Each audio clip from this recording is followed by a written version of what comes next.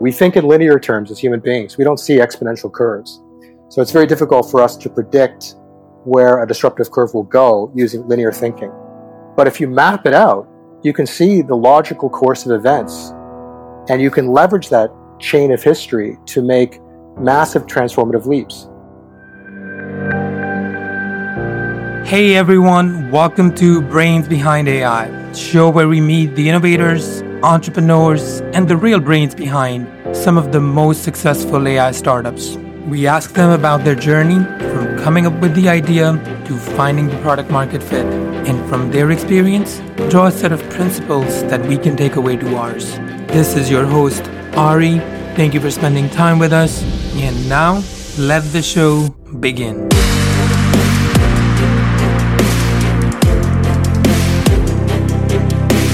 Hello and welcome to another episode of Brains Behind AI. I am Ari Yacobi and I am here joined with my co-host Natalie Thomas. Natalie, how are you? I am doing well today. Thank you so much, Ari. And I'm really excited to introduce our guest for today's episode. We have Dr. Daniel Araya. He is a co-founder of Aon Advisors, an international consultancy and a think tank. He is a senior partner with the World Legal Summit and a senior fellow at CG. Dr. Daniel is a leading expert at the intersection of artificial intelligence, technology, policy, and governance. He is a regular contributor to Forbes. And wait, there is more. He is also an author. His latest work includes Augmented Intelligence, a book on future of work and learning, published in 2018, and Smart Cities as Democratic Ecologies, published in 2015. Daniel has a doctorate from the University of Illinois and is an alumnus of Singularity University's graduate program in Silicon Valley. Daniel, welcome to the show. Thank you. Thank you very much. Hey, Daniel, we're excited to have you here. The first question I have for you is you have this very impressive background, cuts across. Would you mind taking us through your personal journey? Where did it all start and how did you end up where you are? Yeah, it's convoluted in some regards. It didn't seem that convoluted to me going through it, but when I articulate it and I go through the milestones, it's a bit broad. So in my 20s, I was a web developer. So I've always been pro-technology, I guess, and very inspired by its potential. But I also have a kind of like a policy wonk aspect about me. I love what government can do, and I was very fixated on public policy and how technology could be leveraged by policy for innovation and for change. So I ended up going to grad school. I did a master's degree and then eventually a PhD in the US. In grad school, my dissertation focus was the Obama administration's education policies.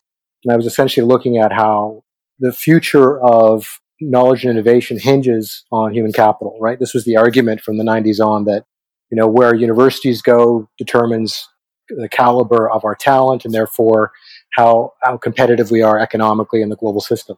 But I found that as I was doing the research, over a few years, and then finally published as a dissertation and a book, I found that what we call the knowledge economy wasn't one thing. It had at least 4 or 5 different, what I called paradigms or dimensions, and that they weren't all the same. They had contradictions. So on the one hand, for example, you had the green economy, clean energy and clean technologies. And on the other hand, you had open source and open technologies, open innovation, a system that was, in a sense, post-capitalist. A lot of neo-Marxists would contribute to that discourse. Then you had the creative economy in Richard Florida, creative innovation, creative industries. And that was much more kind of overlapping the arts. And then the final piece that I guess resonated with me the most was automation. And I came to realize that automation was a significant force and that it was underestimated, I thought, by the economists, maybe 5 years ago in the period where I was researching it. And I started thinking that our policy regimes in the United States and in Canada, other Western countries, weren't prepared for this, right? Our social welfare system wasn't constructed around labor displacement and the possibilities that AI would do more and more routine labor. And so I just followed that train of thinking. And I guess that took me out of academia in a sense, because I think academia in many ways is in a bubble still. It was shaped decades ago. And I think a lot of the senior academics today, their views, whether they're Marxist or feminist or whatever, I think they have value, but they're really framed and anchored in an industrial age that I think is rapidly disappearing. And I went to Silicon Valley, and I took part in Singularity University's program for 3 or 4 months. We were putting together startups. I kind of knocked my ass a bit about what Silicon Valley was, how they were investing the capital, their vision of the disruptive curve, Moore's law, computation. These things I think I knew, and had researched. So it's not like they were new to me. But when you added them all up, you started to realize that this disruptive curve was reshaping the economy. And you see companies like Elon Musk's Tesla riding this curve and entirely disrupting the auto industry in a way that just seems like magic to most critics or analysts today, but is actually very predictable. And so I became fixated on technology and focused on the power of technology to disrupt but also restructure society, both for the better, for good and for bad. And I started thinking about, what are the policy implications? And I wrote pieces for the Brookings Institution in the United States and here in Canada for CG, Center for National Government Innovation. And we have a new piece coming out actually on AI in China. A lot of great content packed here, right? Let me ask you one thing that you mentioned that hit a nerve with me. So you talk about Elon Musk's company, which seems like how they've gone from just an idea to most valuable automotive company in the world. You mentioned that it was very predictable, right? It was expected. Can you elaborate a bit more on what that means?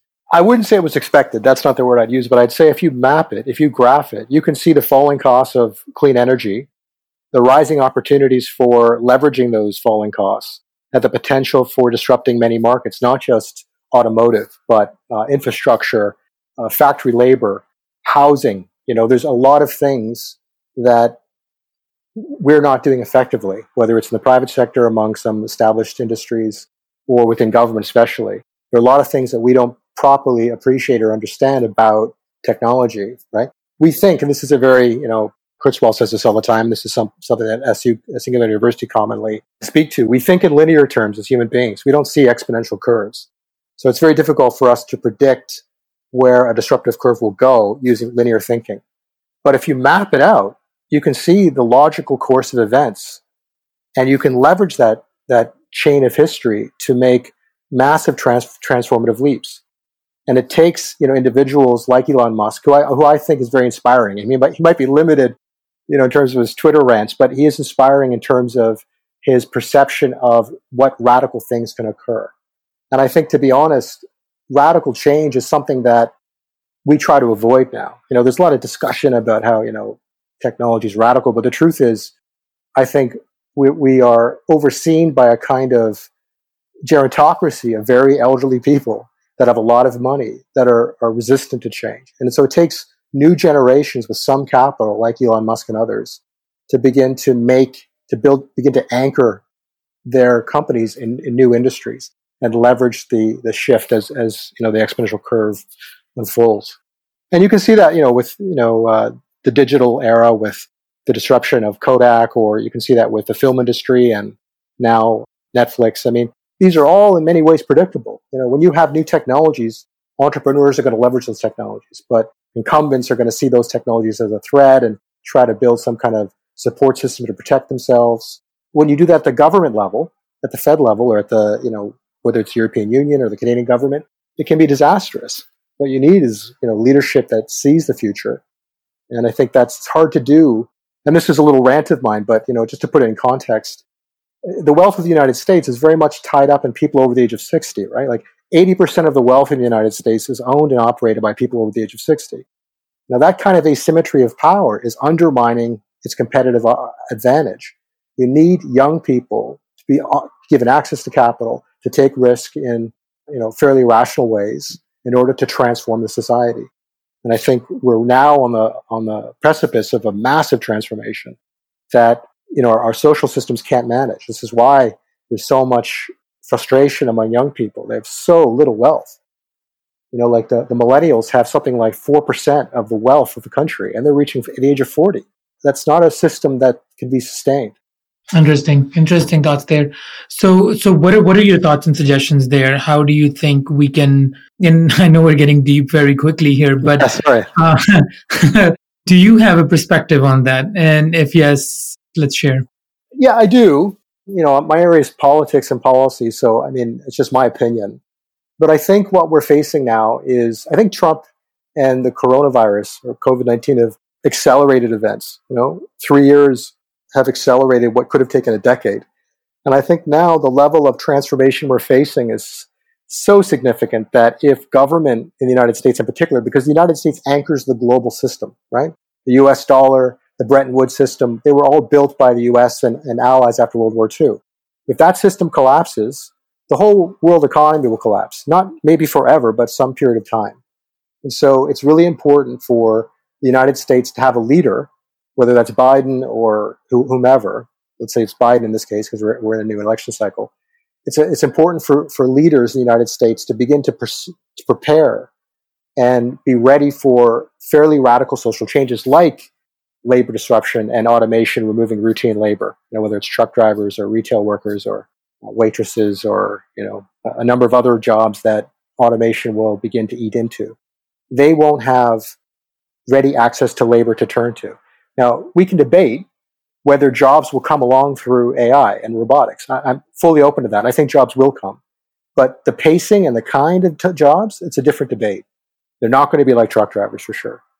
And so I think that the social policies have fallen so far behind the technology curve that we're seeing the early stages of what could be a social revolution, on the scale of the overthrow of the Russian czars or the communist revolution. If it's a Biden administration, they have to begin to move fairly quickly to new social policies, because to my mind, the U.S. is becoming a very unstable system. And I don't want to see the United States unravel. I don't want to see the world economy unravel. And that feeds into massive changes that are occurring outside the United States, like the rise of China and Asia, right? Asia now is going to be the center of global trade. And China is, to its credit, leveraging technology in a more effective way than the West is. And so through its Belt and Road Initiative, it's building infrastructure globally across the developing world. And the West dismisses this and says this is not real, or the BRI is not something to be worried about, that it'll unravel of its own contradictions. This is wishful thinking. This is not born out of logical analysis.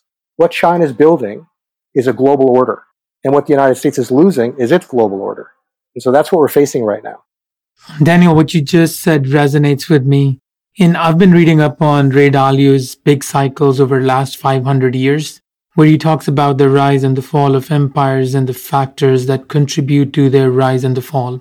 Now, if you triangulate that with all the money US is printing, our fiscal policy, and everything government is buying, it makes you question and not help but think about the crash of the dollar. And what I am thinking about these days is, what if China and 14 of its neighboring countries decide that they no longer need US dollar as their reserve? Maybe they come up with their own, maybe it's crypto backed. So now with AI being the dominant force here of the future, what role do you see AI playing here? And maybe we can start empirical first and then go into how China is approaching it versus how US is approaching it.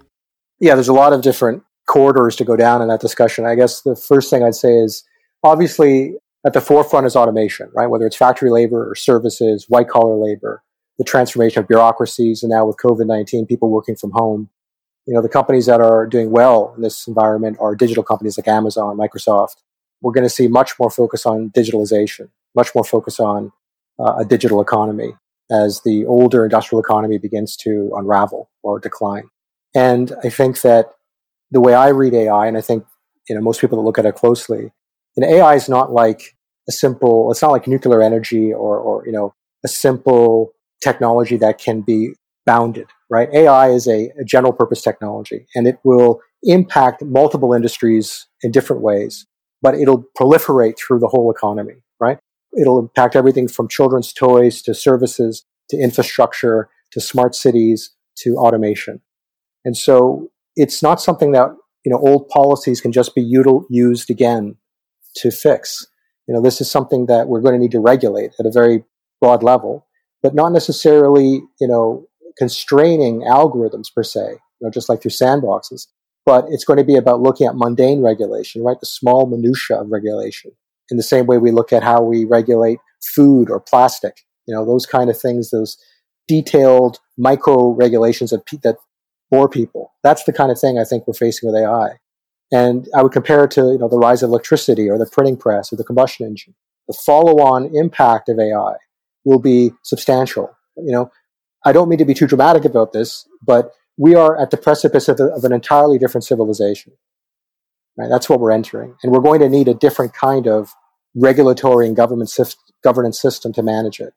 Because it's, as Elon Musk and Hawking and a lot of other people have suggested, this could be a very unstable technology if it isn't managed properly. And the world now, geopolitically, is shifting towards a regionalization system, right? In part because of Trump's behavior, but also because new wealth is emerging in other places outside the West. And so we don't have the platform to negotiate across the way we used to. And that's a problem, right? That could be a very destabilizing problem in the future. I'm nodding my head because I agree 100% with everything you're just saying. If I think about automation, right, and in a manufacturing context, or with some human-robot collaboration, humans doing higher level value work, all of a sudden it can shift the equation if US or North America does it right, where they can, and now it's the opportunity to bring some of the manufacturing back here by leveraging automation and efficiencies that automation can provide, can really change the equation while we train our workers and our resources to manage and control and manage what we call a control center environment. That's one way and we can play and I can see how important it is in regionalized economy, the one we're moving towards, right? Accelerated by this pandemic. Does that make sense? What are your thoughts on that? Yeah, so that actually was my first thought. A few years ago, I thought, so where's the world going, right? When I was doing all this reading, and it's all you do when you're doing a PhD is you read all day. You're in a library a lot. And I thought, where is this heading? And, my first thought was Asia's rising. That's obvious. So let's assume China is successful rather than debating, China's potential. Let's just assume it. Then China will probably take over mass manufacturing across the board, and that won't leave a lot for the advanced countries. But then, of course, there's reshoring, there's bringing back infrastructure and bringing back manufacturing. And so even if we automate that platform, that frees up people to do more advanced work. But what is that work? And to my mind, I think, it's just my speculation, but I think what comes next is the cultural industries. I think creativity, the arts, I think that those areas will be value added. Just, if you look at Hollywood or Silicon Valley or the arts of Los Angeles, or even New York City. I think the arts will be more important in the future than they have been in the past because more people will be doing them. And I think that a lot of the things we thought were valuable, whether it's accounting or efficiency issues that the MBA provides as a skill set, I think those will just become algorithms. I think all of that will just be invisible within the platform of manufacturing and distribution of goods. And all of that will just be, an equation, essentially. So I think we're basically going to build a civilization on top of a platform of full automation. And then whatever our work is, will be on top of that. And I think that work will be highly creative. And I think that will impact the school systems as well. I'm not sure they're not prepared as far as I can see, whether it's, the privileged universities or the Ivy League universities, or it's the middle tier universities. They don't see this coming, to my mind. And so they too will be disrupted. Now, I'm not saying that we're just going to outsource all education to MOOCs or massively online systems of education, but I am saying we're going to reinvent learning around AI and simulations. We don't have a choice. And I think the classroom model is, it's an agricultural era form of learning that wasn't that valuable. I mean, it's useful for storytelling. Everyone likes to hear a story from a professor, but as a way of distributing information, it's too slow. And so we're going to need a new system of learning too. Absolutely. And it's a leftover from the industrial age. I totally agree. Now moving towards China, and based on your experience, every time I interact and see AI applications and where they're heading, they continue to impress me with the developments there. What has your experience interacting with China so far? And what have you learned about their capabilities in terms of leveraging and utilizing AI and automation? Well, China is very opaque, so it's difficult to gauge strategy and planning, right? So the West is now absorbed in conspiracy theory about China, projecting where China is going, what China is doing, because we just don't know. On the surface, it looks like China is a developing country that got access to World Trade Organization and just scaled out based on some clever policies that are borrowed from Japan and Taiwan and Hong Kong and the other tigers that came before them. But there's something deeper about China, which is a history of empire, right? China knows how to build bureaucracies that are effective. And China does scale better than anyone else. So my view is that China is not so much a threat to the West or the North, the global North, but rather China is building markets across the global South. And I think China will lead the global South from Africa to Latin America, or parts of Latin America to Southeast Asia to parts of Asia. India is a different debate because India has a history of high level of civilization, high empire. I don't know where they fit in this and how they'll negotiate this change. But the point is that I see the world being bifurcated between China and the United States, or the West and a Chinese-built BRI platform.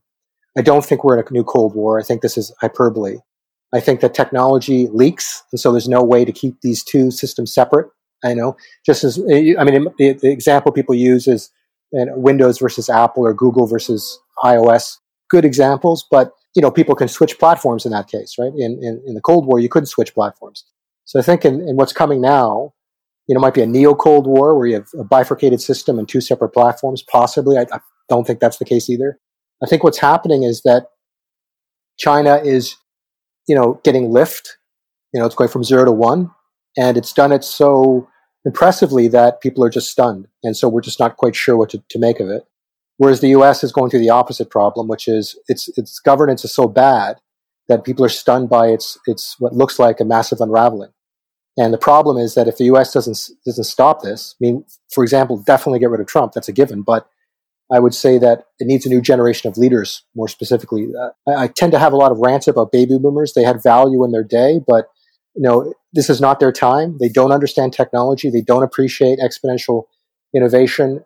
They grew up in a factory era, in which the social welfare state was functional. A lot of what they took for granted, whether it's the highway system or infrastructure or the social welfare system, was handed down to them from the GI generation. And I think that they have largely run things poorly, taken as a whole. And my parents are boomers, so I'm not out to get them per se, but I'm just trying to be somewhat objective about how I grade them. And I think the best thing that could happen right now is a new generation, whether it's Generation X, millennials, or whomever, begin to make a move now in this next phase and start to restructure the policy environment of the United States. And anyway, the point being, I want to rant there. The point being that the United States, to my mind, has a very bright future, right? And I say that because it is a fully fledged democracy, notwithstanding the damage done by Citizens United and the Supreme Court and the multinational corporations breaking the democracy up into colonized factions. Regardless of all of that, the U.S. has real dynamic energy, right? In a way that most other countries in the West don't have. And I think that a new generation could take the helm and drive the ship in the right direction. So if and when new generations step up and do that job, then I think we'll push off from this and start to build infrastructure and start to think about clean tech and Internet of Things and automation and 5G. You mentioned a great point here, and I think it sits at the center of it. It's governance. You mentioned that China got the governance right while we are still struggling with it. Based on your experience, are there any learnings from what China has done that we can adopt or we can learn from their experience? I really don't necessarily think so. I think China is a technocracy, modeled after other Asian technocracies, but it's also a fusion of its Confucian bureaucracy. It's sort of medieval Confucian bureaucracy. It's like 9 million Chinese communists in the Communist Party. It's quite a large number of people, but they're governing, 1.4 billion, maybe larger if the BRI is successful. I don't think the West, because of its history, should model itself on China. I think Western democracy is awesome, in every sense of the word, but it's also unique to its history. I think imposing democracy on countries abroad, like the United States has tried to do over the last century, was a disaster. I think it was a big mistake. And I think it's just a neo-colonial error. And I think that we need to allow different regions of the world to govern themselves independently, to rise or fall based on their own efforts. And I think that the world is large enough that a Chinese system and a U.S. democratic system can both function. In fact, I think democracy is very good as a catch on corruption. That's always sort of how it's praised. But it's very bad when education is not foundational and you start to see a kind of a warping of the electorate where the people are not qualified to elect leaders. This is very bad. Democracies can't survive unless they have an educated electorate. And so I think the West should just focus on its own house, become very fixated on education again, skills development, ethics, some kind of patriotism of some sort, civics, and allow China to do its own thing. I don't think we need to, all do the same thing. As we think about the future, as we think about one coming out of this pandemic, call it the post-pandemic, and then where the world needs to go, what are your thoughts? What is your advice to the world leaders that may be listening to this right now, or the future generation that has that potential and that needs to lead? What would you tell them? Where do they need to start, and how do they start? I'm very biased towards technology, so I'm often accused of being a determinist, and I think there's some validity to that criticism. It's hard for me to negotiate that objectively, but I think we're entering an era where software is fundamental to everything. I don't think there will be companies in a decade or two that aren't tech companies. And I think that as software eats the world, it's going to be critical for people to be better educated at every age about the ups and downs, the upside and downside of technology. Now, that doesn't mean everyone should be a software coder. I think this is silly. But it does mean that people should appreciate that technology is a leverageable tool for social change, and that we should develop a vision about where we want to go. I think we need to move beyond neoliberal rhetoric about markets running things and start to think about envisioning a future we want to move toward. In that context, I think science fiction can be very helpful. It gives you what-if scenarios that you can aim for, whether it's Star Trek or whatever. The point is that young people, say in the context of education, for example, should be inspired by the future, not afraid of it. And right now, with climate change and the sort of unraveling of democracies, I think young people are becoming more and more afraid. That's bad. And then we have, issues around how to leverage those technologies, like clean tech over fossil fuels. Fossil fuels have to go. This is not a debate. The question is how. How do we transition beyond fossil fuels? And part of that is scaling up clean energy. Part of that is research. And part of that is, looking at the curve around falling costs, whether it's solar or wind and other parts of just infrastructure. Like in Africa, Ethiopia is building a hydroelectric dam, which will be, I think, the second largest electricity producer in the continent. All of these things need to get done, That's, again, to come back to China, where China has a lot of value. China has the capital and the ambition to build infrastructure in the developing world. And that's where it needs to go, right? The West is mature for the most part. That's not to say the West doesn't need to transition to clean energy. It desperately does. But the real worry should be the developing world, where the vast majority of people are, where all the consumers are coming online. This overlaps questions of food production. We can't afford factory farms for 10 billion people. We need a different system of food production. Right? We need to desalinate water. We don't have the water we need for 10 billion people. We need to leverage energy more effectively, more efficiently. We need to use data and analytics to do that. So I have a few questions for you. One, taking it back to the US, I myself, I'm a millennial. I've seen a lot of change over technology, and I really got involved with working with technology about, I would say, in 2013, and grew with a strong interest in AI. Would you say that with the radical change that needs to occur, have you seen a spike in this since we've had COVID with the younger generation, maybe the more millennial generation? Have you seen a shift because of COVID with artificial intelligence? I can't answer that. I've been locked down for 4 months, so all the data I'm getting is off the internet, like from blogs and stuff. But I would say that there's no doubt that we're heading towards a digitized society, right? I mean, we don't know how long COVID-19 is going to go on for. Here in Canada, this border with the United States is closed. That might be closed for 6 months or more, right? We don't know what the world is going to look like in a year or 2 years. We don't even know what the time horizon is for COVID-19.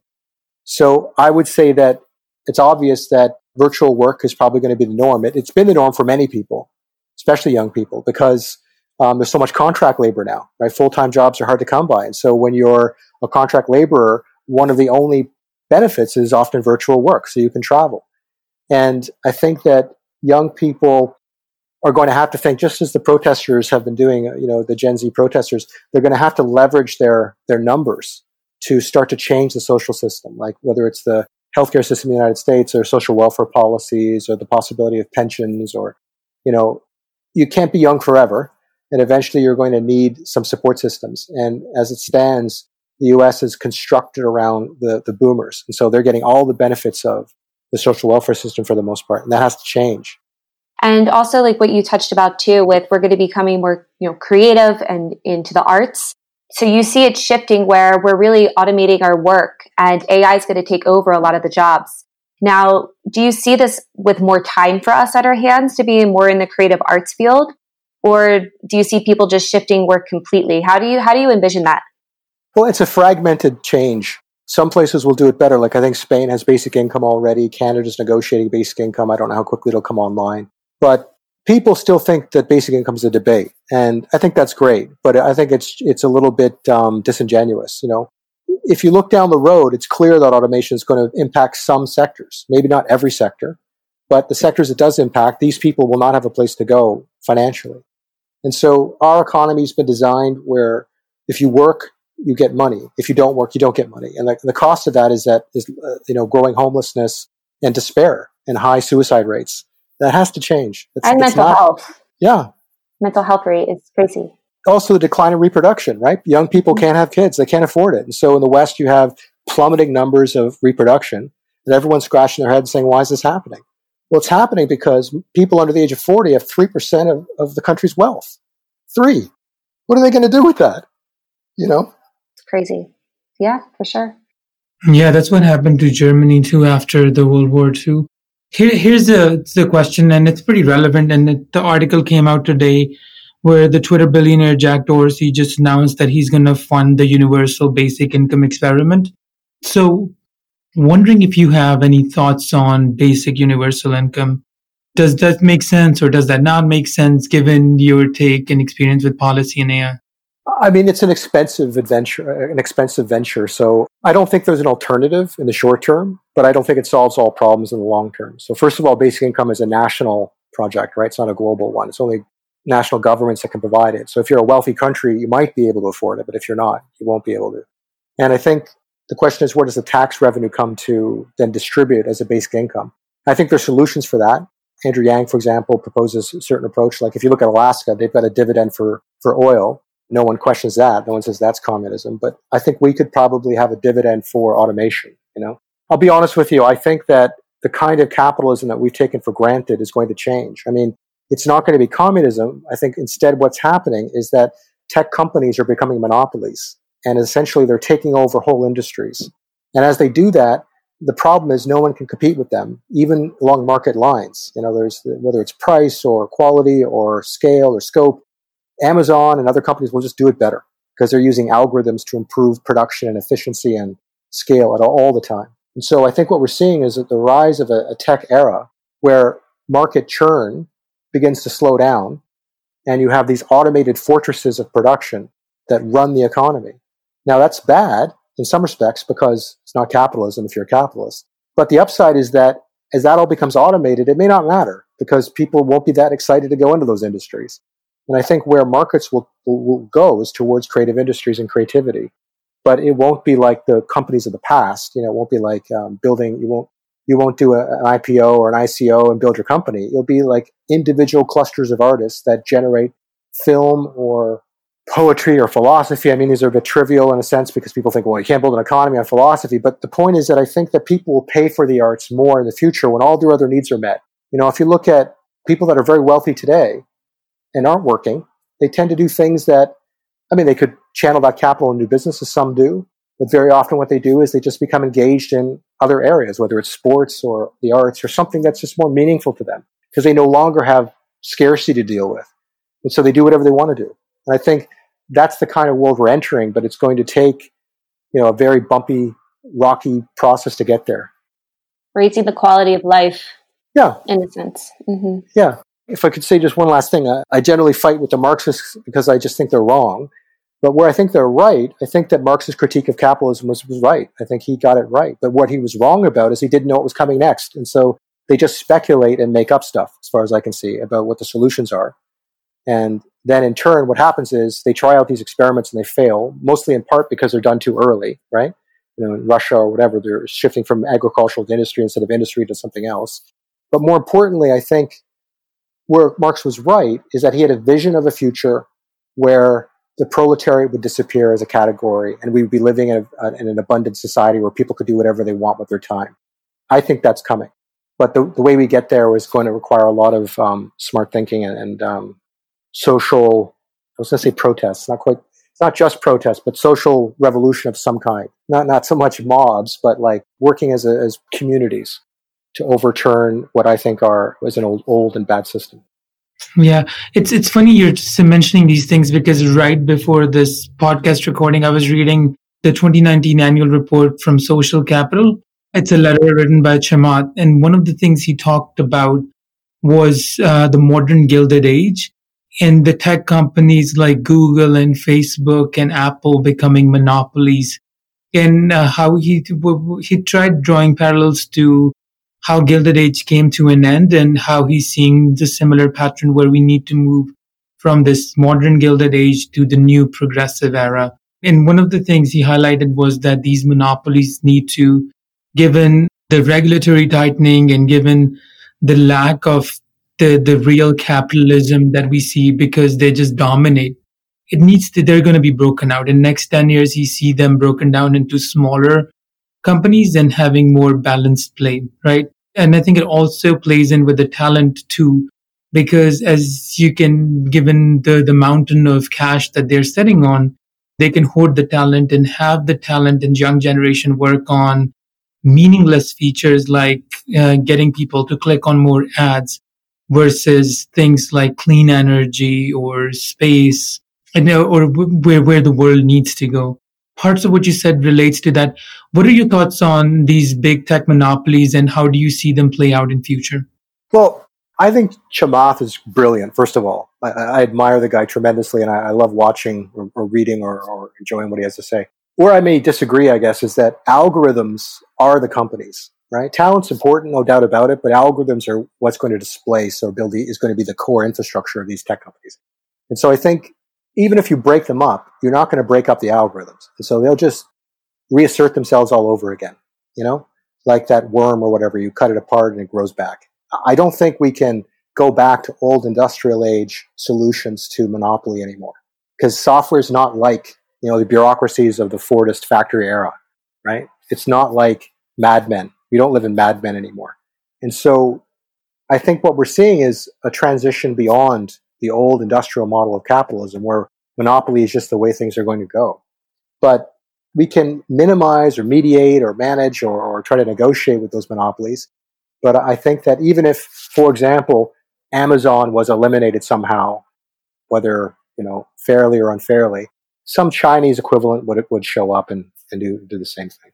Or another country, just not to say it's all Chinese. But the point is that these monopolies are built out of the algorithmic era, right? Because what they do is augment our human capacities and automate cognitive processes that are unique to human beings. And they will continue to evolve, right? Think about algorithms as also being exponential in terms of their quality, right? This is the debate about what is AI becoming, right? AI, I don't necessarily personally believe that AI will be a self-aware machine like in Terminator that takes over. But I do think that algorithms will continue to evolve at a rate that we will not be able to control or predict. And in that regard, we're facing a different kind of challenge than we've seen in the past. And so that does require some oversight and regulation. That was actually leading into my next question for you, Daniel, just asking about responsible AI and being careful when it comes to AI on a global scale. What are your thoughts about that? I think being careful is important. We need to be slow in some respects or do this through trial and error, but I think it's inevitable that mistakes will be made. I mean, the military is going to leverage these technologies. One thing that comes to mind, just as a sort of an analog, is I was debating with a friend of mine who's a gun rights guy, and he was saying, everybody should have an M4, or everybody should have their own weapon, especially in the United States now where there's so much polarization. And all I'm thinking is, you're looking at guns as though they are some sort of solution, and all I'm thinking is, guns are the muskets of the 21st century. When you have weapons that leverage sound or lasers. You could blind whole armies, you can deafen whole armies in one go. You're not going to be able to use those guns if you're blind and deaf. And if that's controlled by drones or by AI algorithms, it's a different generation of warfare that's coming too. And so as we transition to a tech-driven system of society and economy and military and institutional change, old solutions won't work, is all I'm saying. And I think we're going to need to think through new solutions, but it's going to be trial and error because we don't know what this is. It's like a Pandora's box. We open the box, all kinds of stuff goes on. We don't know what to do about it. So everyone says, well, let's just close the lid. It's like, it's too late for that. That lid's not going to close again. Exactly. Like what you were saying, where it could potentially spiral out of control. We do have to be careful, or could go, beyond our intelligence itself. Yeah, I think so. I think, the best case scenario is that AI is an extension of us. It will augment our own abilities. We'll evolve alongside it. So we don't have to see it as some sort of alien machine. But I don't think we'll evolve evenly. Some people will have better tools than others, and they'll exploit those tools. So that can lead to even greater inequality. That's a problem. And in turn, I think, whether it's individuals or nation states can leverage these tools for bad as well, like whether it's criminal organizations or just crazy people or bad governments. So your parting words to aspiring AI entrepreneurs, a lot of our listeners are aspiring AI entrepreneurs or have AI startups. From a policy and governance standpoint, what are a couple of things you want them to take away from this, given your extensive experience? So I'm a policy guy, so I'm always going to anchor my whatever suggestions I have in policy. More power to them. First of all, I think we need as many entrepreneurs in the AI space as we can get. But I also think we need to be cautious because we don't know what the downsides are. We need a balance, I guess, aspiration and caution. And that's a hard thing to get right, to negotiate the distance between those two. But I also think, to circle back to what I was saying initially, we need government to take a firmer, stronger hand. We need governments that are composed of people that are tech literate, ideally engineers, or at least people that are conscious of what these technologies do. Fewer lawyers, most definitely. I think that's for a past age. And I think we need governments that are at least technocratic in their outlook, if they're not staffed directly by engineers. And we need complementarity between smart government and smart entrepreneurs working collaboratively for the benefit of all, not just a market that is trying to outcompete or build monopolies that can separate them from competition. Right? That's not going to help us in the long run. Yeah, no, that's great. That's great feedback. Hey, what we'll do is we'll put the links to your books and your work and your profile in our show notes. And thank you for taking the time, Daniel. It was very enlightening to get your perspective on policy and how the world should be and where we need to focus. Super valuable. So thank you for taking the time out. Thank you, Daniel. Thank you very much. It was super fun. Thank you so much for being here today. If you like what you heard and are interested in more, visit us online at brainsbehind.ai and sign up for my monthly AI startup tracker. That's where I cut through the noise and bring you AI startups that are making tangible progress. Till next time, go out, be the brains behind AI.